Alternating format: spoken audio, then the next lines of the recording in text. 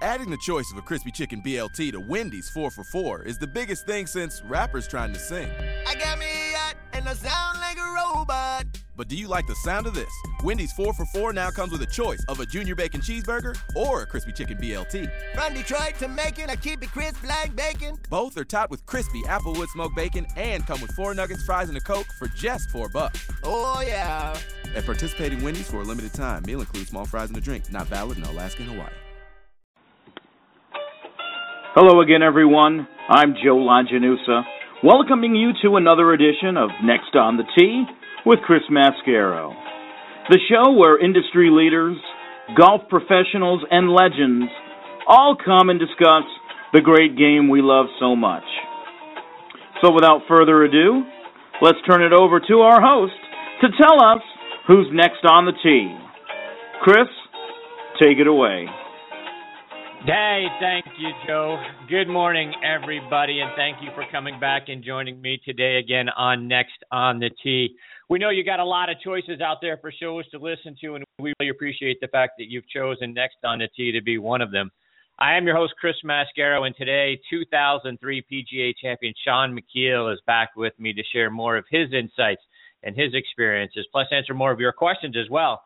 So Shaun's going to be joining me here in just a few moments. So we're going to have a lot of fun this morning. It's going to be another insightful show. So I'm so glad that you're here to take the journey with me this morning. But before we get started, as you all know, our show goes out across the world, all over the world on the Armed Forces Radio Network, thanks to those guys. So we want to send our thoughts and prayers out to everyone, all of our friends over in Paris, for the horrible atrocities with the bombings and shootings that took place over there. Simply horrifying. May you and our brave men and women serving in our U.S. military around the world find peace and safety today and every day going forward. We want to observe a moment of silence out of respect for all of those who have lost their lives and whose lives have been taken not only from them but their families as well due to these horrible terroristic acts.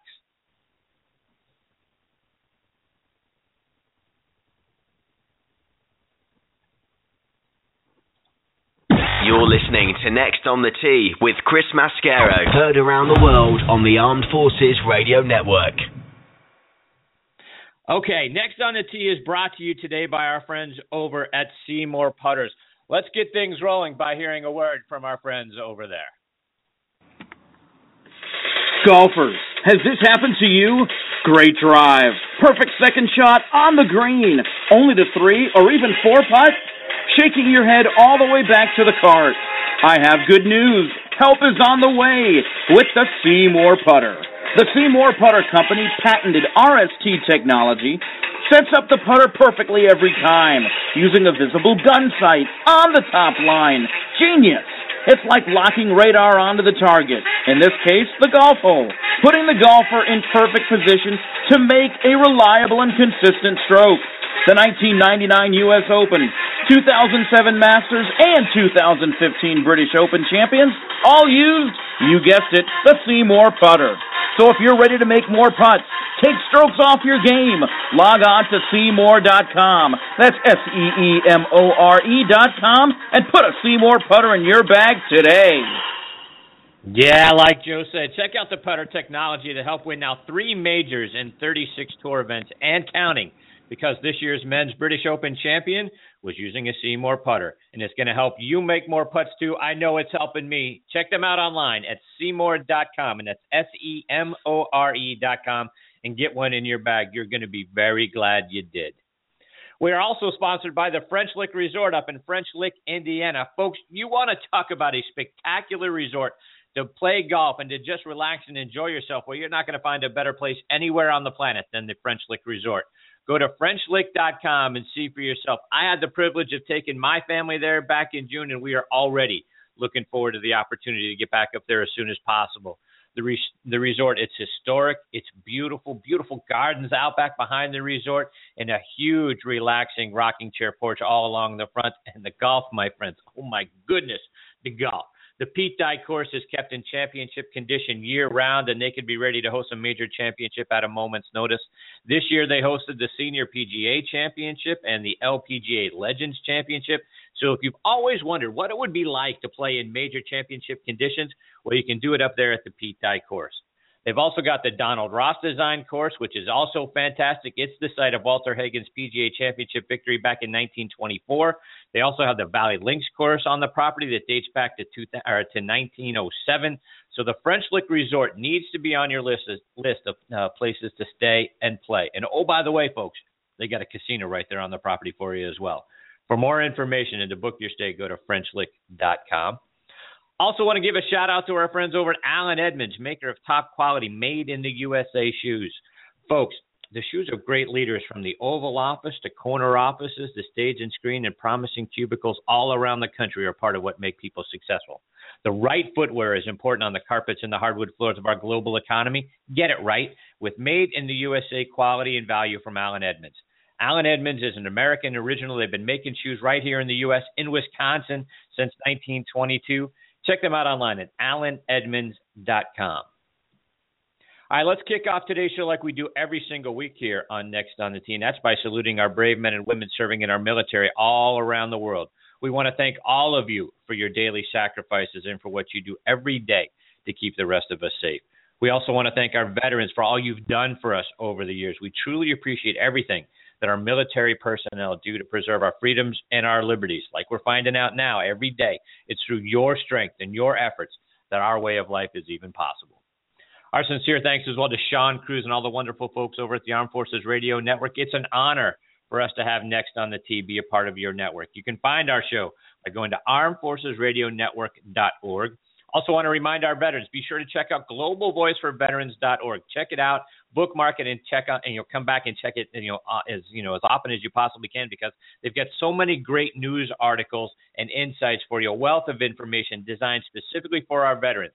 I'm sure you're going to find that information both interesting and beneficial for you. So please go to globalvoiceforveterans.org. Okay, now back with me to answer more of your questions and share more of his insights on the Seymour Putters guest line is our really good friend, 2003 PGA champion Shaun Micheel. And I want to remind you about Shaun's background because, too much of what he was able to achieve, unfortunately, doesn't go recognized like it should be. He was one of the most accomplished players back in the early part of the 2000s before injury sidetracked his playing career. From 2000 until 2007, he obviously won the 2000 PGA Championship at Oak Hill. 3 years later, at the 2006 PGA Championship at Medinah, he finished second to Tiger Woods. He had a third-place finish in 2002, so it's not like he came out of nowhere to win the 2003 PGA Champion, as some would have you believe. In all, over that 8-year stretch, he had 17 top 10 finishes, 48 top 25s, and he won over $7.3 million. And let's not forget that he came back from injury in 2010 and had 3 more top 10s that year, 5 top 25s, and won over $1 million that season as well. So I want to keep reminding, our golf fans and some media members as well that, Shaun Micheel is far from a one-hit wonder because there weren't many players better than he from 2000 until 2010. And if it wasn't for Tiger Woods, and I know many guys can say this, but Shaun would be a 2-time major champion right now. And he's back next on the tee with me again this morning. Good morning, Shaun. How are you, my friend? Hey, good morning, Chris. How are you today? I'm fantastic. Thank you.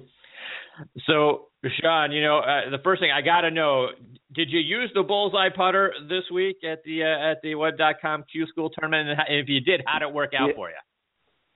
Yeah, I did use it. And, as I said last week, I think it just kind of offered a more simple kind of technique, I think, for, the way it looks and just the simpleness of it just makes just back and through type of stroke. But I putted okay, and the greens were slower than I had expected. Last year when I was down there, the greens got really quick. The weather was really cold and dry, and I think the greens were quick, and so I kind of expected quick greens. And when you use a bullseye putter, there's not a lot of mass there, which I like on fast greens. I don't like a whole lot, really behind the ball. And I putted okay. I didn't hit the ball particularly well. For whatever reason, it was really wet. and they were playing lift clean in place for all the rounds, and the last little bit, I kind of got into digging the ball a little bit, so I was having to putt for pars a little bit more than I'd wanted to. But the putter was there, and I think it's a great putter on bent grass green, and even with the golf balls today, that as firm as they are, it felt great. So I suspect that I'll stick with it for a little while, but now I'm just kind of excited to be home, and I didn't make it through the qualifying, so I've got some time to kind of digest my my plans and try to figure out what I'm going to do. But for right now, I'm going to spend some time at home and do some hunting with my family. All right. So as you look out, what is the process next for you to get back out on tour? What can our fans, our listeners and your fans look forward to for trying to root you on for making your way back out on tour? Yeah, well, as many people know, it's we went to this when they got rid of the PGA Tour qualifying school, which I think the 2012 PGA Tour qualifying school was the last one. They've made it the path of the PGA Tour is through the web.com, and that tour is extremely competitive. It's just got a lot of young and talented kids that play well, hit the ball a long way, and so for right now, this year I played 5 tour events. I didn't play any web.coms. I mean, even though I have status, I'm so far down, and I'd have to say there's got to be in excess of 400 members of the web.com tour. So it doesn't leave a lot of room for players that are non-exempt to even get in. So you're kind of left with Monday qualifying, and of course, being a member, if I get into an event, make some money, then I move up into the reshuffle, which is great. But I don't know. It's just I think attitude has been a big part of maybe my lack of success over the last year or so. I've got a little bit disenchanted, I think, with the game.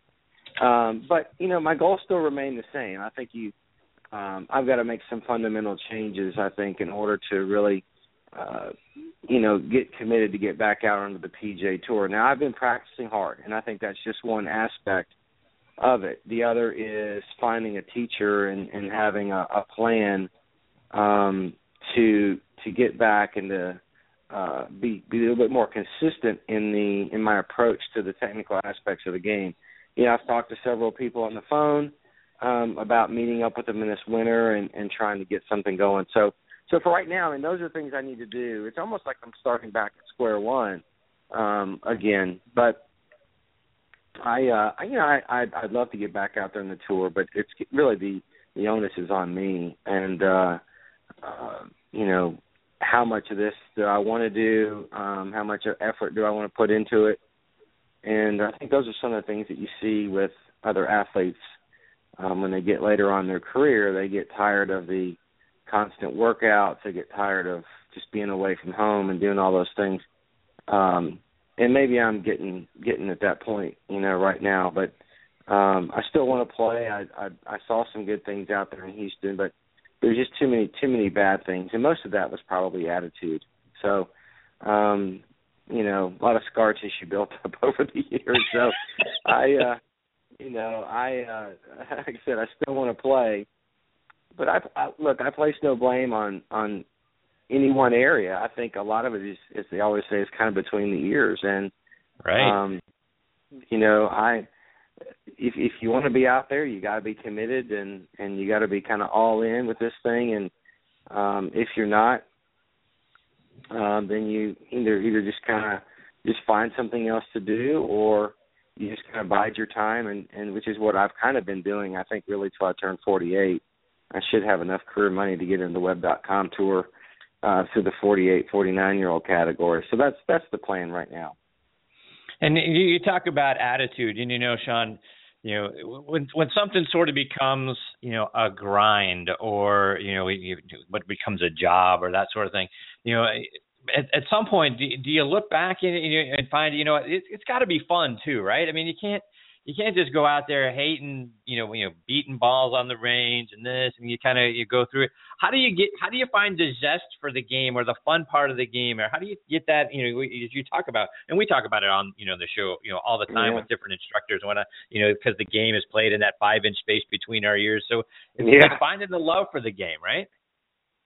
Yeah, I mean, certainly at the amateur level, I think when a man or woman, when they go out there and whatever it is, you play, you hit that one solid shot, and that kind of leads into a couple solid shots, and then you play a really good 9 holes, and you can. I think everybody has different expectations for the game, and as a professional, the standard is pretty high, and when you get to the point where you're spending a lot more time maybe working on ball contact, which I seem to have been spending a lot more time doing, and I call that remedial. I mean, I feel like I'm back in remedial training where I'm not hitting the ball solidly every single time like I once did. So, playing the game is certainly beating balls is not what you want to be doing. I mean, when there's things to work on, whether it's a drill that you're doing, you always have to have some sort of goal in mind for your practice, as opposed to just taking a big bucket of balls and just throwing it down and just start hitting.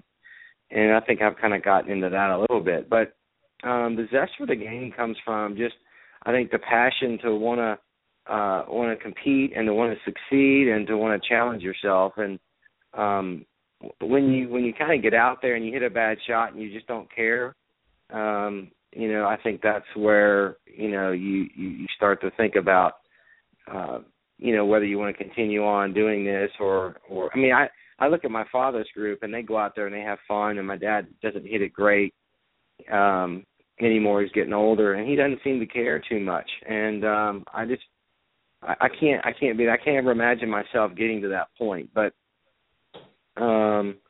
you gotta love it. You gotta absolutely love doing what you're doing. And I think seeing some of the success is really what makes you kind of come out. They talk about people, they come out and they birdie the last hole and they can't wait to get back out the next round. And I think that's kind of the same thing for me.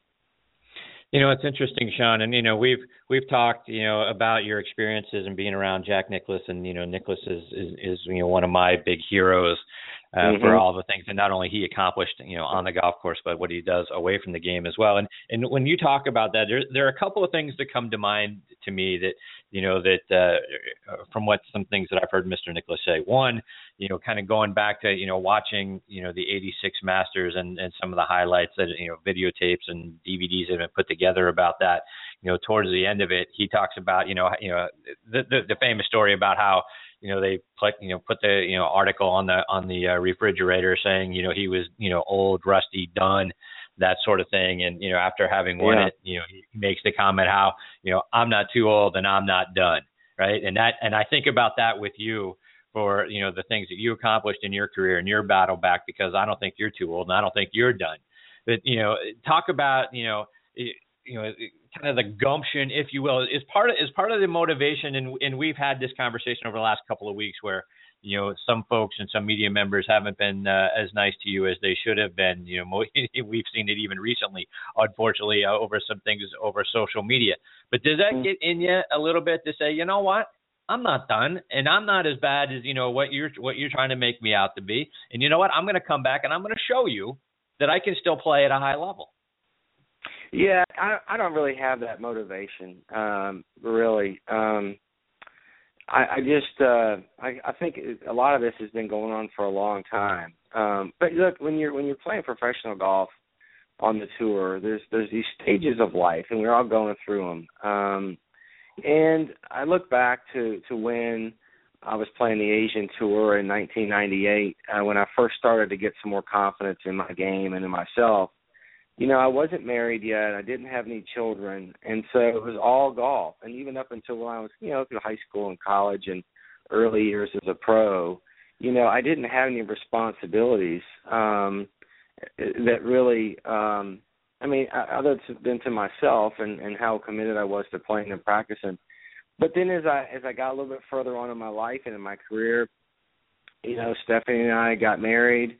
and she's an attorney, so she was practicing and everything, and I was still kind of doing my thing, but now I've added something else into my life that wasn't just about golf. So, then we decided to have children, and then that took another piece of me away from, maybe playing golf and thinking golf 24/7. And I think when you're younger and you don't have these great things in your life that, it's easy to kind of go out there and play with your buddies. But I don't use any negativity really as motivation. I don't at least I don't outwardly kind of portray that. I mean, I certainly think about some of the things. Most of what I think about when I hear negative things are just the facts that I don't think that many people understand what it's like to perform, to play the game at a high level, and to have to sit there and listen to people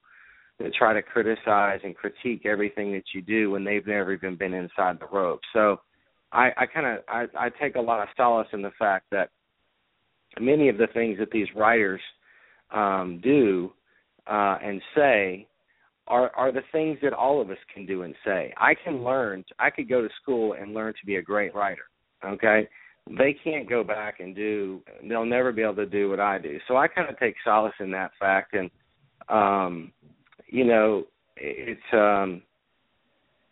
it is on me. Some of the things that people, they might say, I think they kind of upset you because they don't take the opportunity to ask you questions and things like that. But like I said, I look at that as not motivation, but just kind of frustration, I think, and maybe some anger at some of these people, and just at the callous way that they approach people in general, and just kind of throw out all sense of morality and ethics in order to deal with their own internal issues, because maybe they weren't as successful as they would have liked to have been. So, some people use, like Ricky Fowler's a perfect example, and I think he had an unbelievable attitude, at least in the media. I certainly don't know how he was feeling behind the scenes when they were talking about him being overrated. He certainly used that as motivation for himself. He's acknowledged as much. Now, whether he was really angry and what he was doing in his workouts, or what his personal feelings were behind the scenes, it's anyone's guess. We're all human.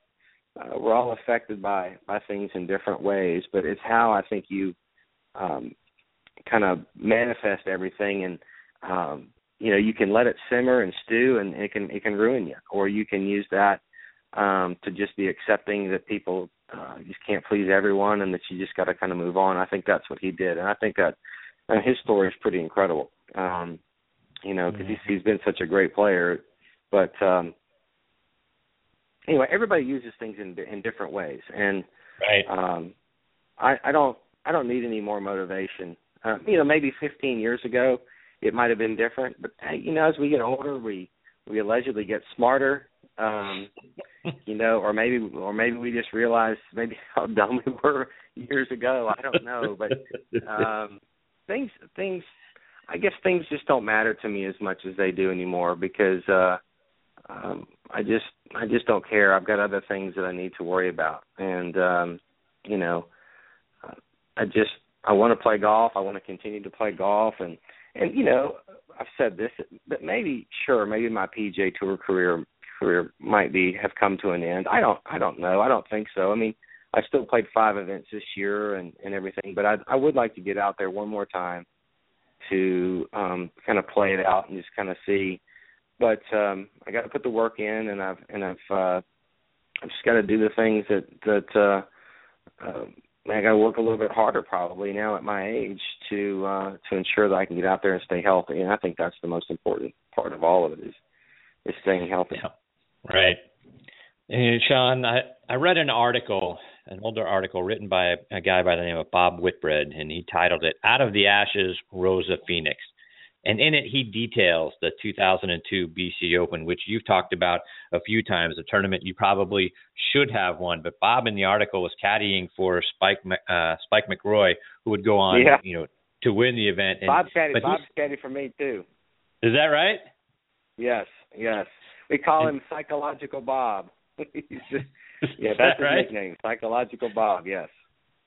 He wrote a wonderful article, and and he said, kind of that's where everyone started to really take notice of you. He even discussed that's probably where you got tired of losing, which helped you go on at Oak Hill. Talk about what you remember about that tournament, because he said you probably should have lapped the field that week. That's how well you were playing going into the final round. So talk about that and what you remember about Bob. Well, I think Bob first caddied for me we played, it was up at the, I think it was in Pleasant Valley in Massachusetts. I cannot remember the name of the tournament, but the head pro there was a guy named Bob Molt.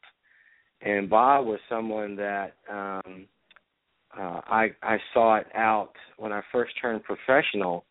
I turned professional in January of 1992.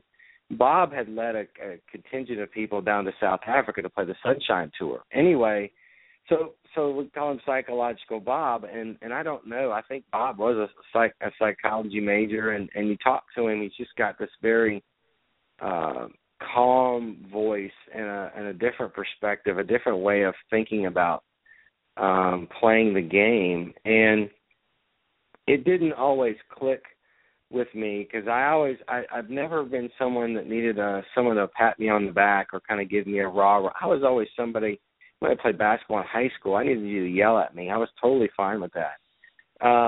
But anyway, so Bob, Bob and I worked together a couple times, and it's been a long, long time, and that's a name from the past. I've not seen Bob in a long time.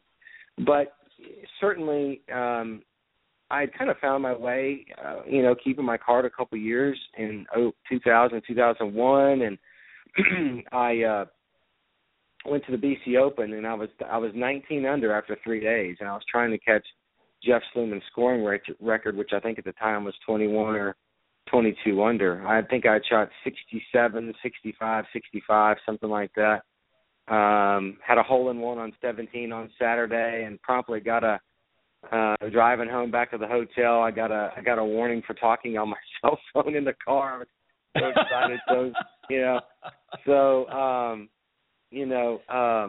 But yeah, certainly that was a tournament that I should have won. I played pretty well. I think as I said last week, some of my play and maybe some of the reasons I haven't gotten in the top 10 quite as much are maybe because of my conservative style of play.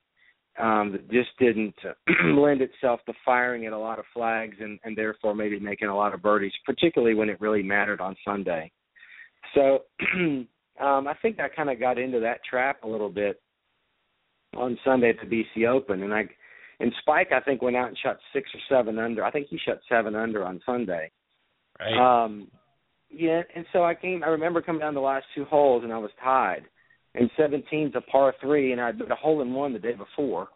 And pin was in the back, and I hit a shot. I think it was a 6-iron. It went just over the green, and I hit an unbelievable chip that lipped out, went about 5 feet by, and it was really the first putt that I remember missing all week. So it came down to 18, and I hit it a little bit to the right. And there's a big tree over there, it's a bunch of trees, and I had to hit some punch cut around the corner, and I hit it straight, and I tried to chip it in and make bogey. I mean, because I needed to make birdie to tie. So it was extremely disappointing, and because I really had played so well the first 3 days, the ball striking didn't really leave me the last day. It was, I think it was just the conservative style of not wanting to make a mistake, and that really hurt me, and it really hurts everybody on Sundays. It's tough to lead. Some guys. I mean, you look at Tiger Woods. I mean, how many major championships has he won? I think he's won all of them from the lead. He's never won one, I don't think, coming from behind.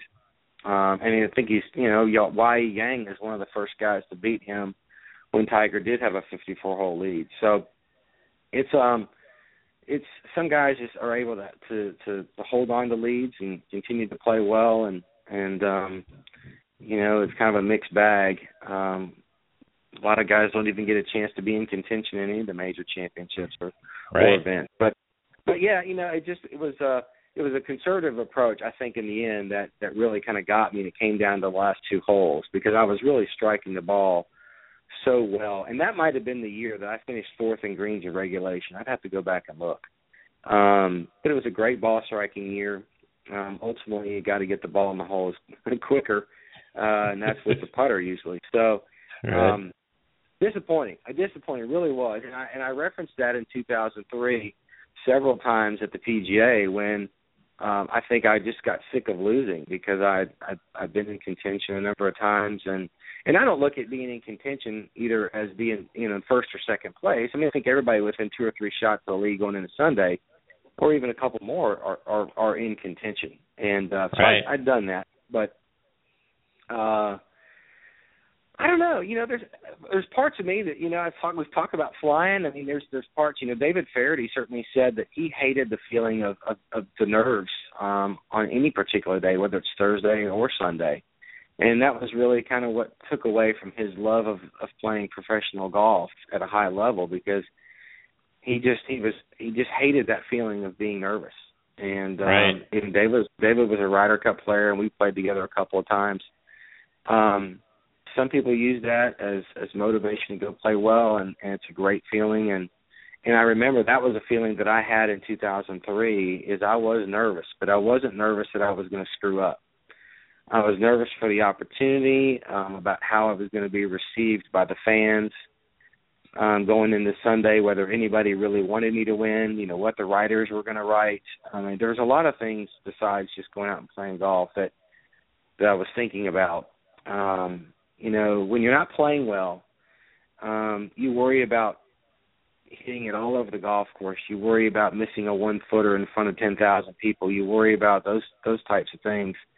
And when you have to try to figure out a way to put that out of your mind. But the nerves that I felt in 2003 were nerves of kind of expectation and the fact that I thought that I was going to get my first win, and that is in fact what I did. And I'll never forget my answer. I answered one question. Someone asked me about what I felt like about the next day, and I obviously said I clearly don't have any expectations. I don't really know what's going to happen tomorrow or how I'm going to feel, but I feel pretty good. And and that when I look back and I see that interview, I watch all the time. I realized that I finally had reached a point where I was not going to let nerves, the negative part of that, affect my game, and it didn't. And a lot of other times it just did. So, a lot of great memories and a lot of things that I could probably use to this day to kind of get myself up and be a little bit more positive about my game. Sometimes I get a little bit too hard on myself, but I think we all do that on occasion. But I love to reminisce about positive things. There's certainly been enough negative things that have happened to me in my career. Poor choices, poor clubs, poor play. But there's been some good stuff in there too. And I do like to I do like to look back at that, and I just kind of smile sometimes. Speaking of looking back, and Shaun, we've talked about the opportunities that you had to play with the now late great Yogi Berra, and I saw a post from Stick Johnson. You want to talk about guys that caddy for you before? Stick Johnson, caddy for you at the Hope. He posted a picture of you with Yogi and Sugar Ray Leonard. So I'm curious. Sugar Ray is another guy that I admired, back in the '80s, and his career and the things that he was able to achieve. What was it like playing golf with Sugar Ray Leonard? I enjoyed it very much. I think it's a fun tournament to play. Both that, I call it the Bob Hope, and I suspect I will forever. That and the AT&T, where you find yourself in this celebrity rotation, and you get to be out there with people that like you said, you admire, you follow their careers. What was interesting about Sugar Ray is at the end, my father-in-law was a huge Muhammad Ali fan. Really loved everything that he did and stood for. And we were talking a little bit about boxing, and I had asked Sugar Ray if he might sign something for my father-in-law, and he said absolutely. And what he did was I gave him the address and everything, and what he did was he sent a signed set of boxing gloves to him. Wow. And I thought that was pretty cool. But, most of my responsibility in those events are to try to make sure, one, that they're having a great time. But what's interesting about these guys is when they're out of their element, where you take Yogi Berra, he'd been out of baseball for a long, long time. But the pressure existed. Sugar Ray Leonard had been out of boxing. And any of these other athletes that participated in other sports, I mean, you get them inside the golf course, they're like nervous cats. And it takes a lot of me and a lot of the other players to kind of just put your arm around them and say, hey, it's really not that big of a deal. Don't even look over there to those people, or just pretend we're out here just playing golf. I don't care what you shoot. I want to play. I want to play well. You want to play well, but so there's a lot of that, and it really surprising that these players, some of these Hall of Fame players, that they just get out of their element a little bit, and they're just not that they're starstruck, but they're like a deer in headlights, and they just don't know how to respond. And I've played with Roger Clemens and Carson Daly from the Today Show. He and I've played a couple times together. He's a pretty good golfer too. So it's fun. It was always fun playing with those types, just to kind of see how they were going to react when they were playing my sport. And so that's a great point, Shaun, because you look at guys from other sports, right? Whether it's Yogi or Sugar Ray or whoever it is, right? Golf is a solitary thing, right? I mean, the opponent in golf, for the most part, we say is you're playing the golf course, so really the golf course is your opponent. But when you got guys that are playing other sports, I mean, I guess you can focus on Sugar Ray. Obviously, there's a guy right in front of him in the ring. So you're focused on what that guy's doing, right? You're not focused on the thousands of people in the arena or around the world watching the thing. Or Yogi, when you're playing baseball, the opponent's on the diamond. You're paying attention to the pitcher. So that's sort of where your focus is. But when you're out there on the golf course, it's you, right? You're the single focus of everybody, right? And now suddenly you become aware of the crowd, right? Well, there's a lot of idle time. I don't know. I'm sure you could figure it out. In the round of golf of 18 holes, I mean, how many times you actually really focused on hitting a shot? Maybe 5 or 6 minutes for the entire 4.5 hours that you're out there. So there's a lot of time of kind of walking around, looking for your ball, hit a few in the crowd, mingling with them a little bit, watching your opponents play and hit great shots, hit poor shots. So there's a lot of things that you see out there. So the game, it's not as fluid as other sports. Baseball has a little bit of kind of the same types of things as golf. There's a lot of time in between pitches. There's a lot of time in between innings. So it's similar in that way. But whereas these other sports are a lot more fluid, and things are coming at you a lot quicker, and you're just reacting. And so in golf, you hit a shot and you walk, and you got times to think about whatever it is you want to think about. So it's difficult, and you can kind of see that sometimes the guys get a little bit on edge, that maybe the game is a little bit slower than what they're used to. And then it really gets slow in those type of events because they're being asked for autographs and they're having to stop. And so there's no fluidity to the game. And that's what hurts. That's what hurts golf. And I think that's what's being discussed in the last few years with this pace of play, that, people want to see golf. They don't want to see guys just standing around lining up shots. They want to see the ball in the air. But it is very solitary, and it's something that I enjoy. I always love playing team sports, and but I enjoyed not having to rely on anybody else. I was totally fine if I screwed up, and I think most people are. And I think where the frustration comes in when somebody else makes a kind of a careless mistake and it maybe affects your team. But that's how it is. You win as a team and you die as a team. And, right. But I don't think I'd be a very good team player anymore. I just done so much work by myself, over the years, whether it's practice or just playing rounds of golf out there by myself and my caddy. I enjoy playing practice rounds by myself now. I just like to kind of go out and just kind of do my own thing, and that's certainly changed over the years too. But it's lonely at times, and but it's very rewarding when you realize some of your goals and some of the things that you've worked hard for kind of come to fruition.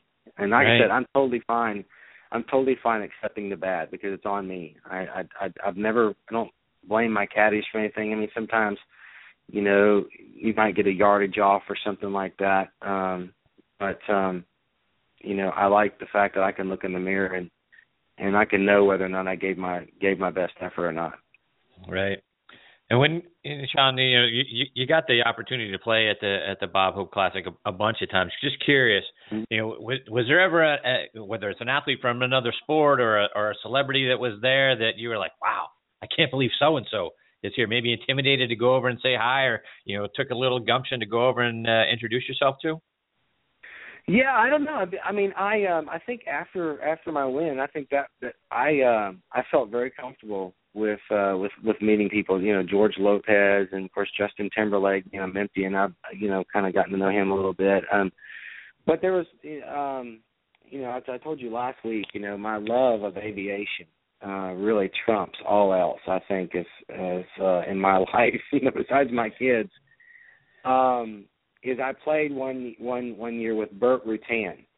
Now, Burt is an engineer and has designed countless aircraft and these space vehicles that are going up. He's had a lot of impact on the aviation community from design, from technological aspects with, you know, he's just an interesting guy to talk to. It took me a little while to kind of get him to come out of his shell a little bit. One, because I'm not as smart as this person. I mean, he is a brilliant mind, and so a lot of the times he's talking about coefficients and drag and all this stuff, and I know it on a layperson's level, but it was hard for me because I didn't really know how to kind of go up and approach him during the round about his designs and just his thoughts on the space program, all these types of things. So I would say, you know, definitely I was a little bit more intimidated, really kind of bringing that up, just because I knew that I wasn't on his level, you know, and so he's definitely somebody that I enjoyed playing with, but it took me a little while to kind of get him to come out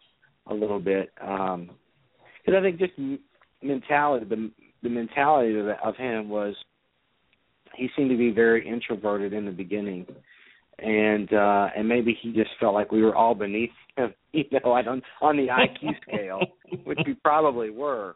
But he's just somebody that I wasn't sure exactly how I was going to get him to come out, how I was going to be able to get these questions asked and answered.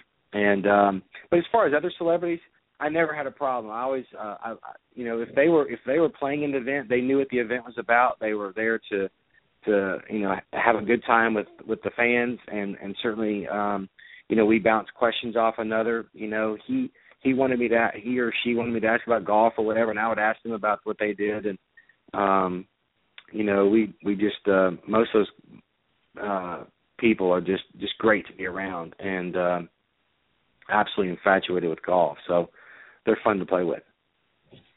I'm talking to 2003 PGA champion Shaun Micheel here on the Armed Forces Radio Network. And Shaun, I saw a Twitter post about Dogleg Reaper belts, which very cool item. I saw the picture of you sporting one of those things. How'd you come across those guys?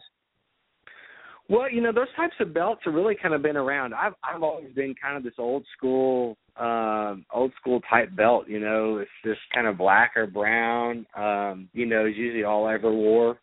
And I found, I can't even remember where I found these belts. I think I was looking and I'd seen something, and I was like, you know what, those are really cool. And I like the colors. I like the way that it can fit. You know, a lot of times, you know, you put on a belt and the hole may not be in the exact perfect spot. Well, I mean, when you have a belt like this, I mean, the Dogleg Reaper belt was pretty cool. So I sent it out a Twitter message. I think I followed him on Twitter, and then I got a follow right back, which allowed me to kind of instant message him, and that's kind of how we hooked up. And you know, they've been great. You know, the buckles are great. Got lots of choices and things like that. And there are other belts that are out there that are very similar, but yeah, so they sent me some belts for free, and I told them I'd kind of get it out there and on social media a little bit, and hopefully that's helped a little bit. But yeah, they're cool. Like I said, different colors, and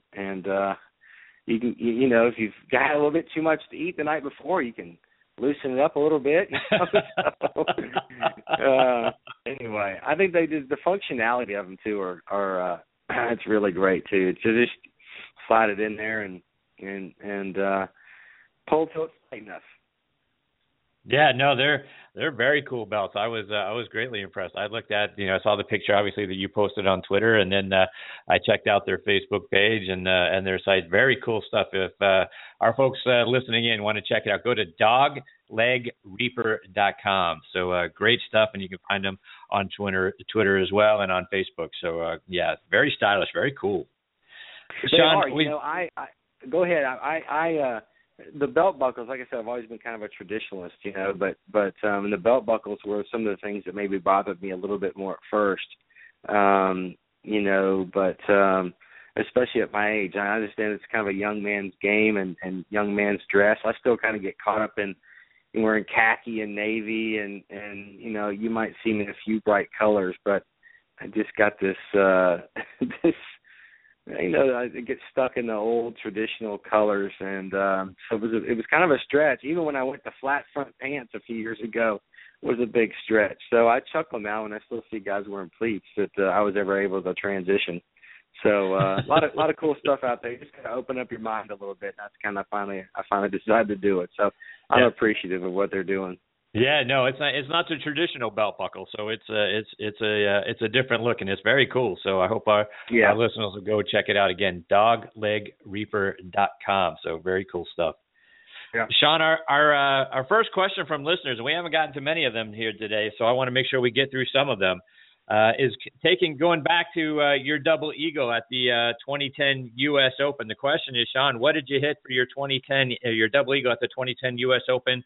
And what was your reaction? Did you see it go in? Well, I'll answer that part first. No, I did not see it go in. Anybody that's been to Pebble Beach, number 6, you tee off and you kind of hit downhill a little bit, and there's some bunkers on the left. I was playing with Vijay Singh, and we were both out there in the fairway. I think I'd hit 3-wood off the tee or something, and so the next shot is up a hill. I would say, it's a pretty good cliff. It's probably 30, 40 feet, maybe 50 feet up from the bottom of the fairway, maybe to the top of the top. And you kind of aim. There was a bush that you aimed at. Of course, I could kind of see the flag waving in the distance. But I had 230 to the front, and the pin was on 9, and it was really firm. Pebble Beach. What a great time of the year to play that place in June. It was cool, but very firm, and I hit a 3-iron and just kind of hit it up in line with the bush that I was aiming at, and I just remember this tremendous roar just kind of came out, and I was like, well, I had to have gone in, and so it was really, really special. It really was. That was the second one that I'd made. I made one in the Pro-Am when I was playing a Nike tour, I think 1999, I think, but to do this on Father's Day Sunday of the United States Open Championship at Pebble Beach was extremely special. But my wife was there. She saw it go in, and I got the ball out of the hole, and I walked over to her and gave her the ball because, my mom was battling cancer, and she ultimately passed away 4 months after that. And so she had that ball. And when I got back, I had something special made for my mom, a plaque, and I had it put in there. And instead of giving it to my father, I gave it to my mom.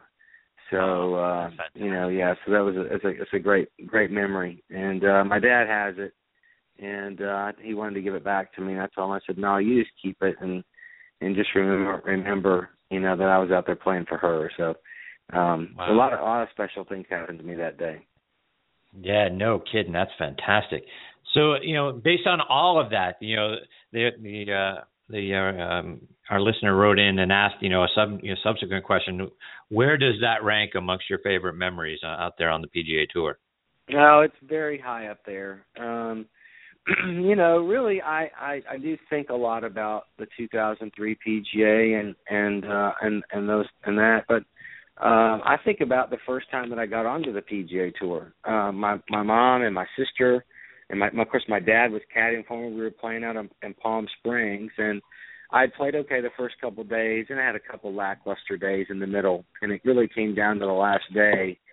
And I remember on 17, which is where I made my last hole-in-one, in 2012, I made a really long putt for birdie. And I remember the pin was on the left and I was on the right. I made about a 40-footer. And of course, there weren't any leaderboards. You didn't really know exactly where you stood. And I got to 18, pretty good par 4, hit a drive out there, and I think the pin was front left, and I had a 6-iron into the green. And I just was hitting it so well, I just went right at the flag, and I hit it about 6 or 7 feet. Now, I missed the putt, which was disappointing.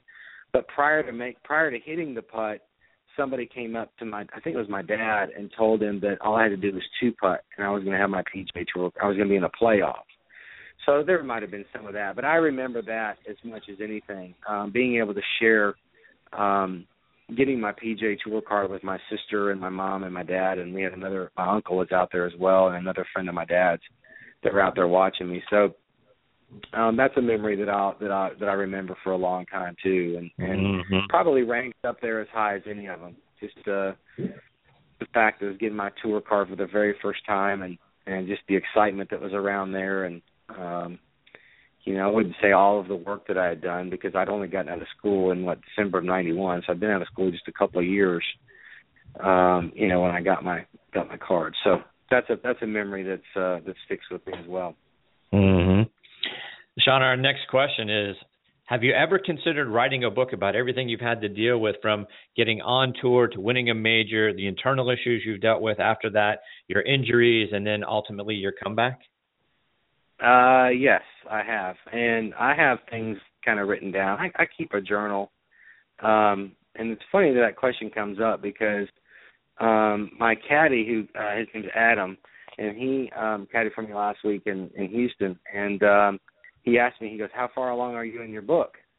And he's been on me for the last year or so to write a book. And I think there's a lot of things to think about when you do that. You want to give some sort of positivity to the people who are reading it. I don't think writing an autobiography would be something that, certainly there would be a lot of that in my life, a lot of that in the book about my life, I suppose. But I would like to know how I could write the book to where it would kind of exude a positivity about the things that have happened to me, even though there have been so many, I would say, negative things that have happened. So yes, I have thought about it. I've got several titles that I've thought about. Can you share a few? Those kind of written down. Well, I was thinking one the other day, and I think this, I think as your career has evolved, as my career has evolved, certainly the way I think of my golf game now as to what I did the year after I won the PGA, one of them was major disappointment, type of thing. I would like to use something like major championship or something. I'm clearly not a professional writer. Now my wife is an attorney and a very good writer, so maybe I could get her to help me. But if anybody's listening and want to help me write this book, I'd certainly love it, because I think there's a lot. We all have so many great stories. All of our lives are adventurous and exciting and thrilling and sad and angry. We run the gamut with emotion, and so I think each of us would be fully capable of writing a memoir or writing something about our life that might instill some goodness in other people. I think of all the things. My caddy brought this up to me the other day. He goes, what year was it that you saved those people when their car, was in the river? Right. And I said that was 1993, and he said, "Well, isn't that funny? 10 years later, you won the PGA." And I'm like, "Yeah, I guess I never really thought about it that way." But this person, the caddy, Adam, is an unbelievably positive person, very smart, and really brings a lot of great things to my attention that I kind of overlook. But I Yes. I mean, I could go on really, but I've thought about it.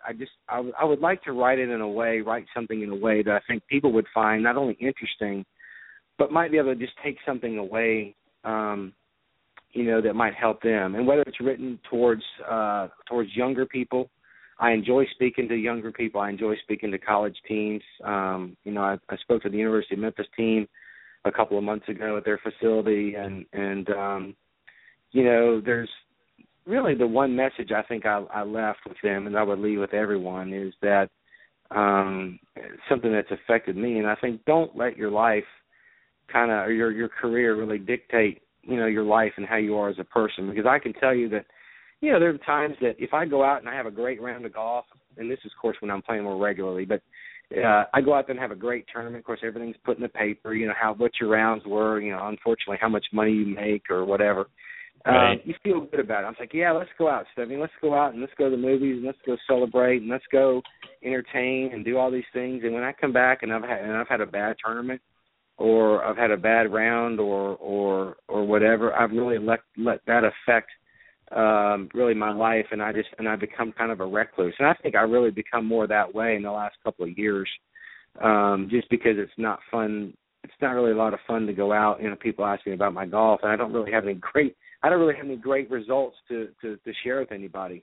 So that's really my one message to the young people that are wanting to play professional golf. And, of course, that applies to everyone. It's hard. You have a great day at work. You feel great. You'll come home, hug your kids, and maybe have a glass of wine with your wife, and you have a great night together. And then you have a couple bad days at work, and you come back, and all you want to do is just kind of sit in your room and watch TV or figure it out, or think about what you need to do to get better, and those are the things. And it's a vicious cycle that you kind of get into, and I've certainly found myself in that way. So there would certainly be some of that stuff, I think, in there, and but it might be good for me to kind of get this out there, and whether or not it ever got published or even got read by a single person, I think it might be something good for me to do. Yeah, no, I think it would be, obviously I think it'd be therapeutic for you to put it there, and I think it would be a great read. I think there's so many things that, you have, dealt with, achieved, and done with your life that people need to know about. And like I say, even going all the way back to the intro, with bringing you on the show, it's something that, your career is something that doesn't get enough recognition. Everyone wants to focus on the one major win and not really look at the sum total of the resume that you have for your time playing the game of golf out on the PGA Tour, and then even away from the game. I think that would be great for people to understand and read, and I think they would ultimately love reading it. Yeah. Well, there's no doubt that I think the stress of winning, a major championship is my first win. I think really, it took a toll on me. I'm kind of beyond it now, I think, but it really took a bigger toll on me than I thought in the beginning. You look back on things and you kind of think, well, I never really thought that it was going to impact me as much as it did, but it certainly did. Dealing with heart disease and dealing with the shoulder surgery that I had and the 6 anchors that Dr. Andrews put in my shoulder, just really, it changed my golf swing. And, I don't think most people don't know this, that, when I was a young person, my mom battled mental illness, and I spent a lot of time in Wyoming and in Colorado and in Washington State, because my dad was flying for FedEx, and he didn't have a way to care for his 2 kids because my mom spent a lot of time of her life in and out of, and weeks and months at a time, and so I saw a lot of really, really bad things when I was younger, and wow. That affected me, and some of them had to do with the police and my mom, and seeing those things as 10, 11 years of age, the way they treat mental patients, it was disturbing to me, and it's something I'll never forget. But again, we all have things that shape our lives and make us men and make us women, and you gotta figure out a way to deal with some of these things, and again, so maybe writing these things down and sharing these things might be of some interest to people, and Absolutely, and maybe would. how they could, and might even provide a little bit of benefit for them. So, absolutely, it's something right. I've thought about doing, but I just don't know. I don't really know how to do it. I don't know how to start. John Feinstein wrote a book about me and the other three major winners in a couple of years ago, and it's called Moment of Glory. It's a book about the major championship win, of course, and also maybe some of our life, a lot of our life, really, kind of how we got to be major champions. So there's a book out there you can find, Moment of Glory by John Feinstein. He's a good friend of mine. And I almost think that I need some sort of ghost writer or whether it's John or somebody else out there to kind of help me. I can tell you that I bought 2 books this year on how to write a book. So I've been reading those and I'm trying to how to get things out there. But it's got to be interesting for people. I mean, certainly my career hasn't been anything that people have maybe wanted to emulate. I suspect that when the younger people, when they think about who they'd like to be, they're not going to say Shaun Micheel. I understand, and that's not an issue for me. You got to set your standards high. I mean, go for the top, shoot for the best player in the world, and then settle for something less. And I think that's okay. Just be careful not to set your goals so high that you're defeated when you don't reach some of them. It's a tough sport. It's tough to win. It's tough to keep your card. Many guys that have played the PGA Tour never keep their card more than once or twice. You see the guys that been on the tour once, then they're on the web.com for 2 or 3 years, and they get back on tour. It takes something very special to play in almost 400 events that I've played in. It's not for everybody, and so there's a lot of great things that I have to say. We could spend a week probably talking about all of them, but so back to the book. Maybe maybe I'll do it. I just got to find the right right way and the right person to help bring some of this stuff out. Yeah, right message across. And John Feinstein, there probably isn't a better writer out there than John Feinstein. Hopefully, we can maybe we can put a little pair together. And I don't know. I got John's number, so all I got to do is call him. But I don't know how any of this stuff really works. And but it's an interesting question because from your listener, because my caddy is always asking me how far along am I with my book. Have I finished it? As a matter of fact, he gave me a book about John Mahaffey the other day. It was signed to him and everything else, and it's called Hogan Boy. And I've not read it, but Adam didn't find it particularly interesting, so he's like, well, surely you can make this book, better than this one. And I don't know. It might be a great read to me. I don't know. Maybe he just didn't find it. He just didn't find it interesting. I don't know. But so he gave that for me to read, to kind of peruse and see how he wrote his book. And I'd always take some encouraging words. And if there's somebody out there that wants to help me move this thing along, I'd probably be happy to do it. There you go. All right, we got to try to make that happen. Shaun, before we let you go, another thing that not enough people probably know about outside of the Memphis or the Mid-South area is that you do a lot of work for the Make-A-Wish Foundation chapter there in Memphis. So let our listeners know about that and how they can get involved and try to help out. And if it's not in their local chapter, if they're not in the Memphis or the Mid-South area, there are chapters around the country. Yeah, I mean, you can always find if you're local, if you have a local chapter, just type in Make-A-Wish of whatever city you're living in, and you'll find the nearest. Mine right now is it's Make-A-Wish of the Mid-South, and that encompasses West Tennessee, all of Arkansas, and North Mississippi. So we get a lot of children and a lot of families from those areas, and Make-A-Wish is an incredible organization. I've learned a lot about myself, a lot about my family, a lot about childhood illness, and how it affects their families. Through all these great, wonderful women that I work with. And Stephanie and I are so lucky to have met these people. Having a relationship with St. Jude like I have really kind of got me involved with kids early on. It's arguably one of the best charities, probably the best children's hospital in the world. Do so many good things, have cured so many cancers, have given kids an opportunity to live longer lives, and everything. So it was an easy kind of an easy choice for me to join forces with them. I love it. As a parent, I kind of feel a lot of I wouldn't say sympathy, but just a lot of sadness, I think, for these moms and dads that have children that are affected with these horrible illnesses. But my chapter is you can find it at midsouth.makeawish.org, or you can just type in makeawish.org, I think, and that'll pull it up for your area. And if you want to participate, I know that what they're doing they're doing so many great things, and there are so many great charities out there. But I feel like giving these children a chance, is a great thing to be involved with, and Stephanie and I absolutely love it.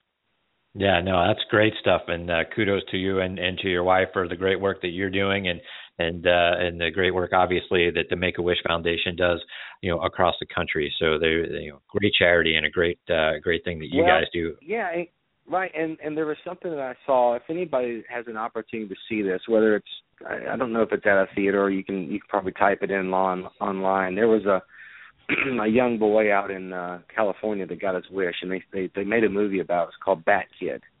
And yes. This young boy, yes, and it was we had a private showing here in Memphis over the summer, and just the whole city of San Francisco came out and adopted this young boy.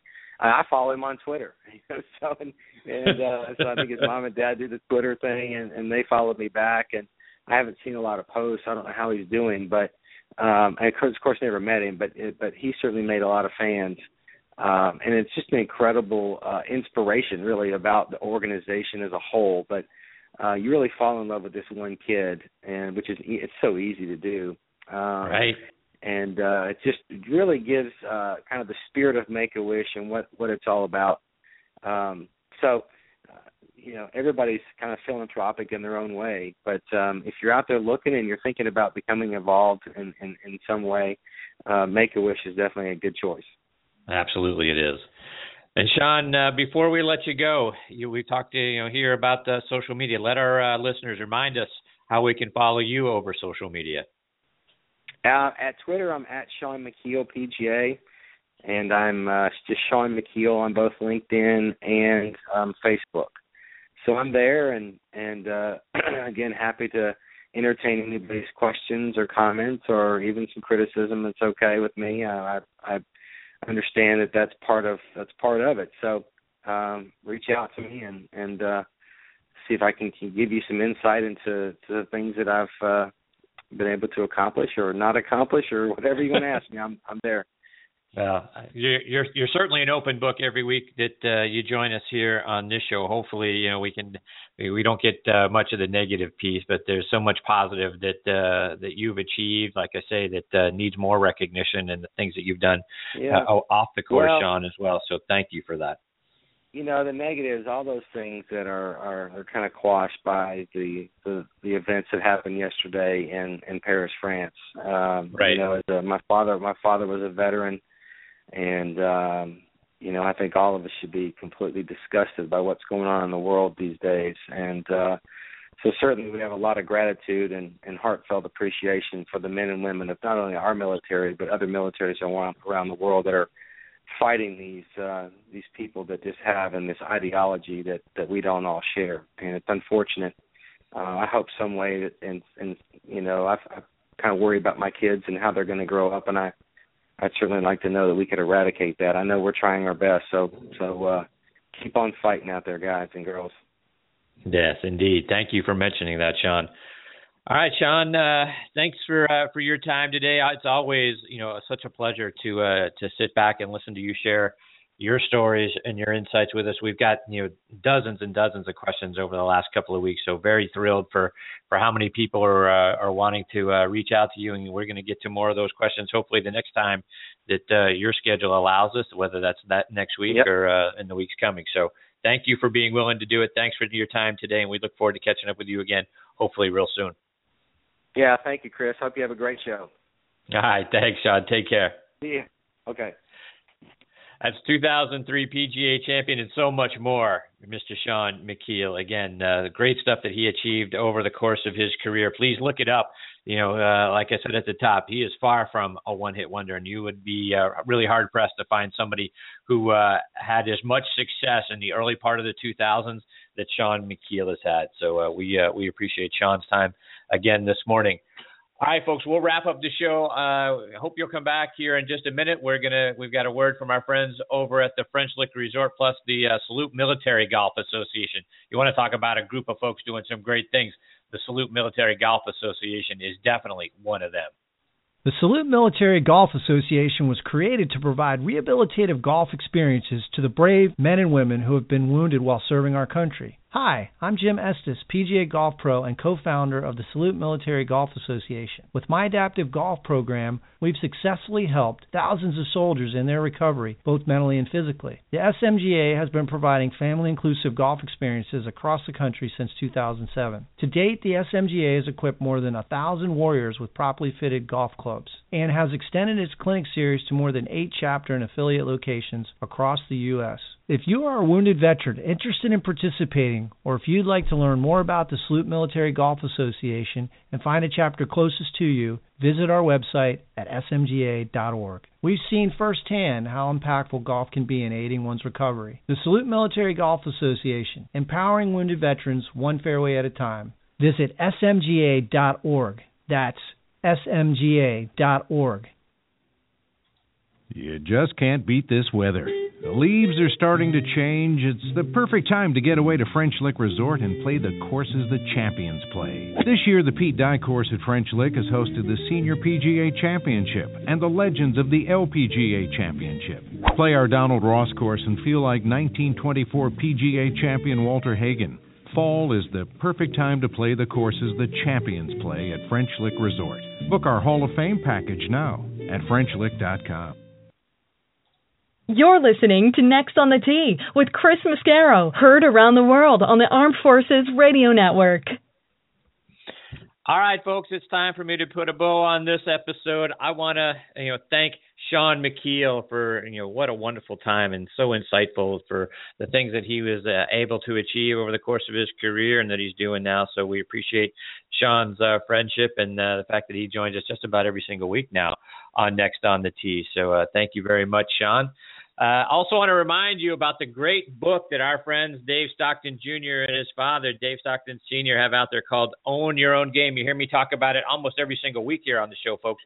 Remember, so much of the game, and you heard Shaun talk about it today, is played in that 5-inch space between our ears. So get your mind right. In this latest book, the Stocktons let you know how to use your mind to play winning golf. Own Your Game recreates the experience of riding 18 holes with Mr. Stockton at one of his highly sought-after corporate outings and draws from his experience as a champion player both on the regular tour, the Senior Now Champions Tour, as well as being a revered coach. He shows you how to think better, stay calmer, execute more consistently, and most importantly, right, folks, enjoy the game more thoroughly. Go to StocktonGolf.com to get your copy, and for a couple of extra dollars, Mr. Stockton will even autograph it for you. The Stocktons are also, they've started a new partnership with a company called Back Nine Greens. For our listeners out there in California, check out back9greens.com. If you're like me and you hate cutting the grass, check out their great, artificial turf landscapes, plus their great putting greens. They're absolutely amazing. I'm telling you, absolutely amazing. You take a look at these things, you're going to be shocked at what you see. They're so fantastic. They have an unmatched passion for installing the highest quality artificial grass products, including synthetic grass lawns and synthetic turf putting greens. So fantastic, folks. I can't say it enough. Check them out online, Back Nine Greens. All right, everybody. My sincere thanks one more time to Shaun Micheel for joining me today, and for you guys for tuning in. We know you, like I say at the top, you have 1,000 things you can listen to, and we are so excited that you have made Next on the Tee one of them. Please also check out our sister show, Thursday Night Tailgate, with me, my co-host Bob Lazari, and our announcer Joe LaGenusa. That show airs live every Thursday night from 8 to 10 p.m. Eastern Time. You can find us on the Armed Forces Radio Network, armedforcesradionetwork.org. You can find us on Blog Talk Radio, iHeartRadio, Spreaker, TuneIn, Stitcher, Player.fm, SoundCloud. We are all over the net. Every week on Thursday Night Tailgate, we are joined by legends from stars from around the NFL. We're official partners of the NFL Alumni Association, so we've got great former players on there sharing great stories. You can find us online at ThursdayNightTailgate.com. This show online at nextonthetee.net. From either site, you can stream or download any of our archived episodes for free, plus keep up to date with who some of our future guests are going to be as well. Thanks again for choosing to be here today. We appreciate you guys the very most. Until next week, hit 'em straight, my friends.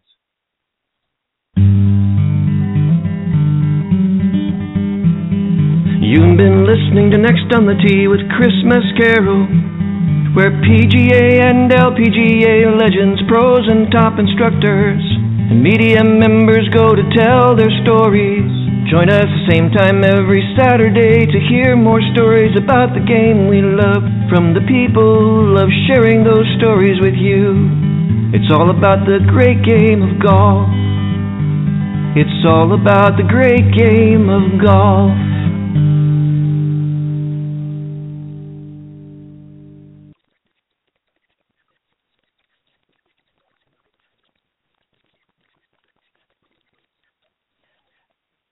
Adding the choice of a crispy chicken BLT to Wendy's 4 for $4 is the biggest thing since rappers trying to sing.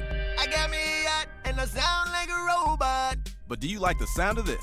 Wendy's 4 for $4 now comes with a choice of a junior bacon cheeseburger or a crispy chicken BLT. From Detroit to Macon, I keep it crisp like bacon. Both are topped with crispy applewood smoked bacon and come with 4 nuggets, fries, and a Coke for just $4. Oh, yeah. At participating Wendy's for a limited time, meal includes small fries and a drink. Not valid in Alaska and Hawaii. Adding the choice of a crispy chicken BLT to Wendy's 4 for $4 is the biggest thing since rappers trying to sing. I got me a yacht and I sound like a robot. But do you like the sound of this? Wendy's 4 for $4 now comes with a choice of a junior bacon cheeseburger or a crispy chicken BLT. From Detroit to Macon, I keep it crisp like bacon. Both are topped with crispy applewood smoked bacon and come with 4 nuggets, fries, and a Coke for just $4. Oh, yeah. At participating Wendy's for a limited time, meal includes small fries and a drink. Not valid in Alaska and Hawaii.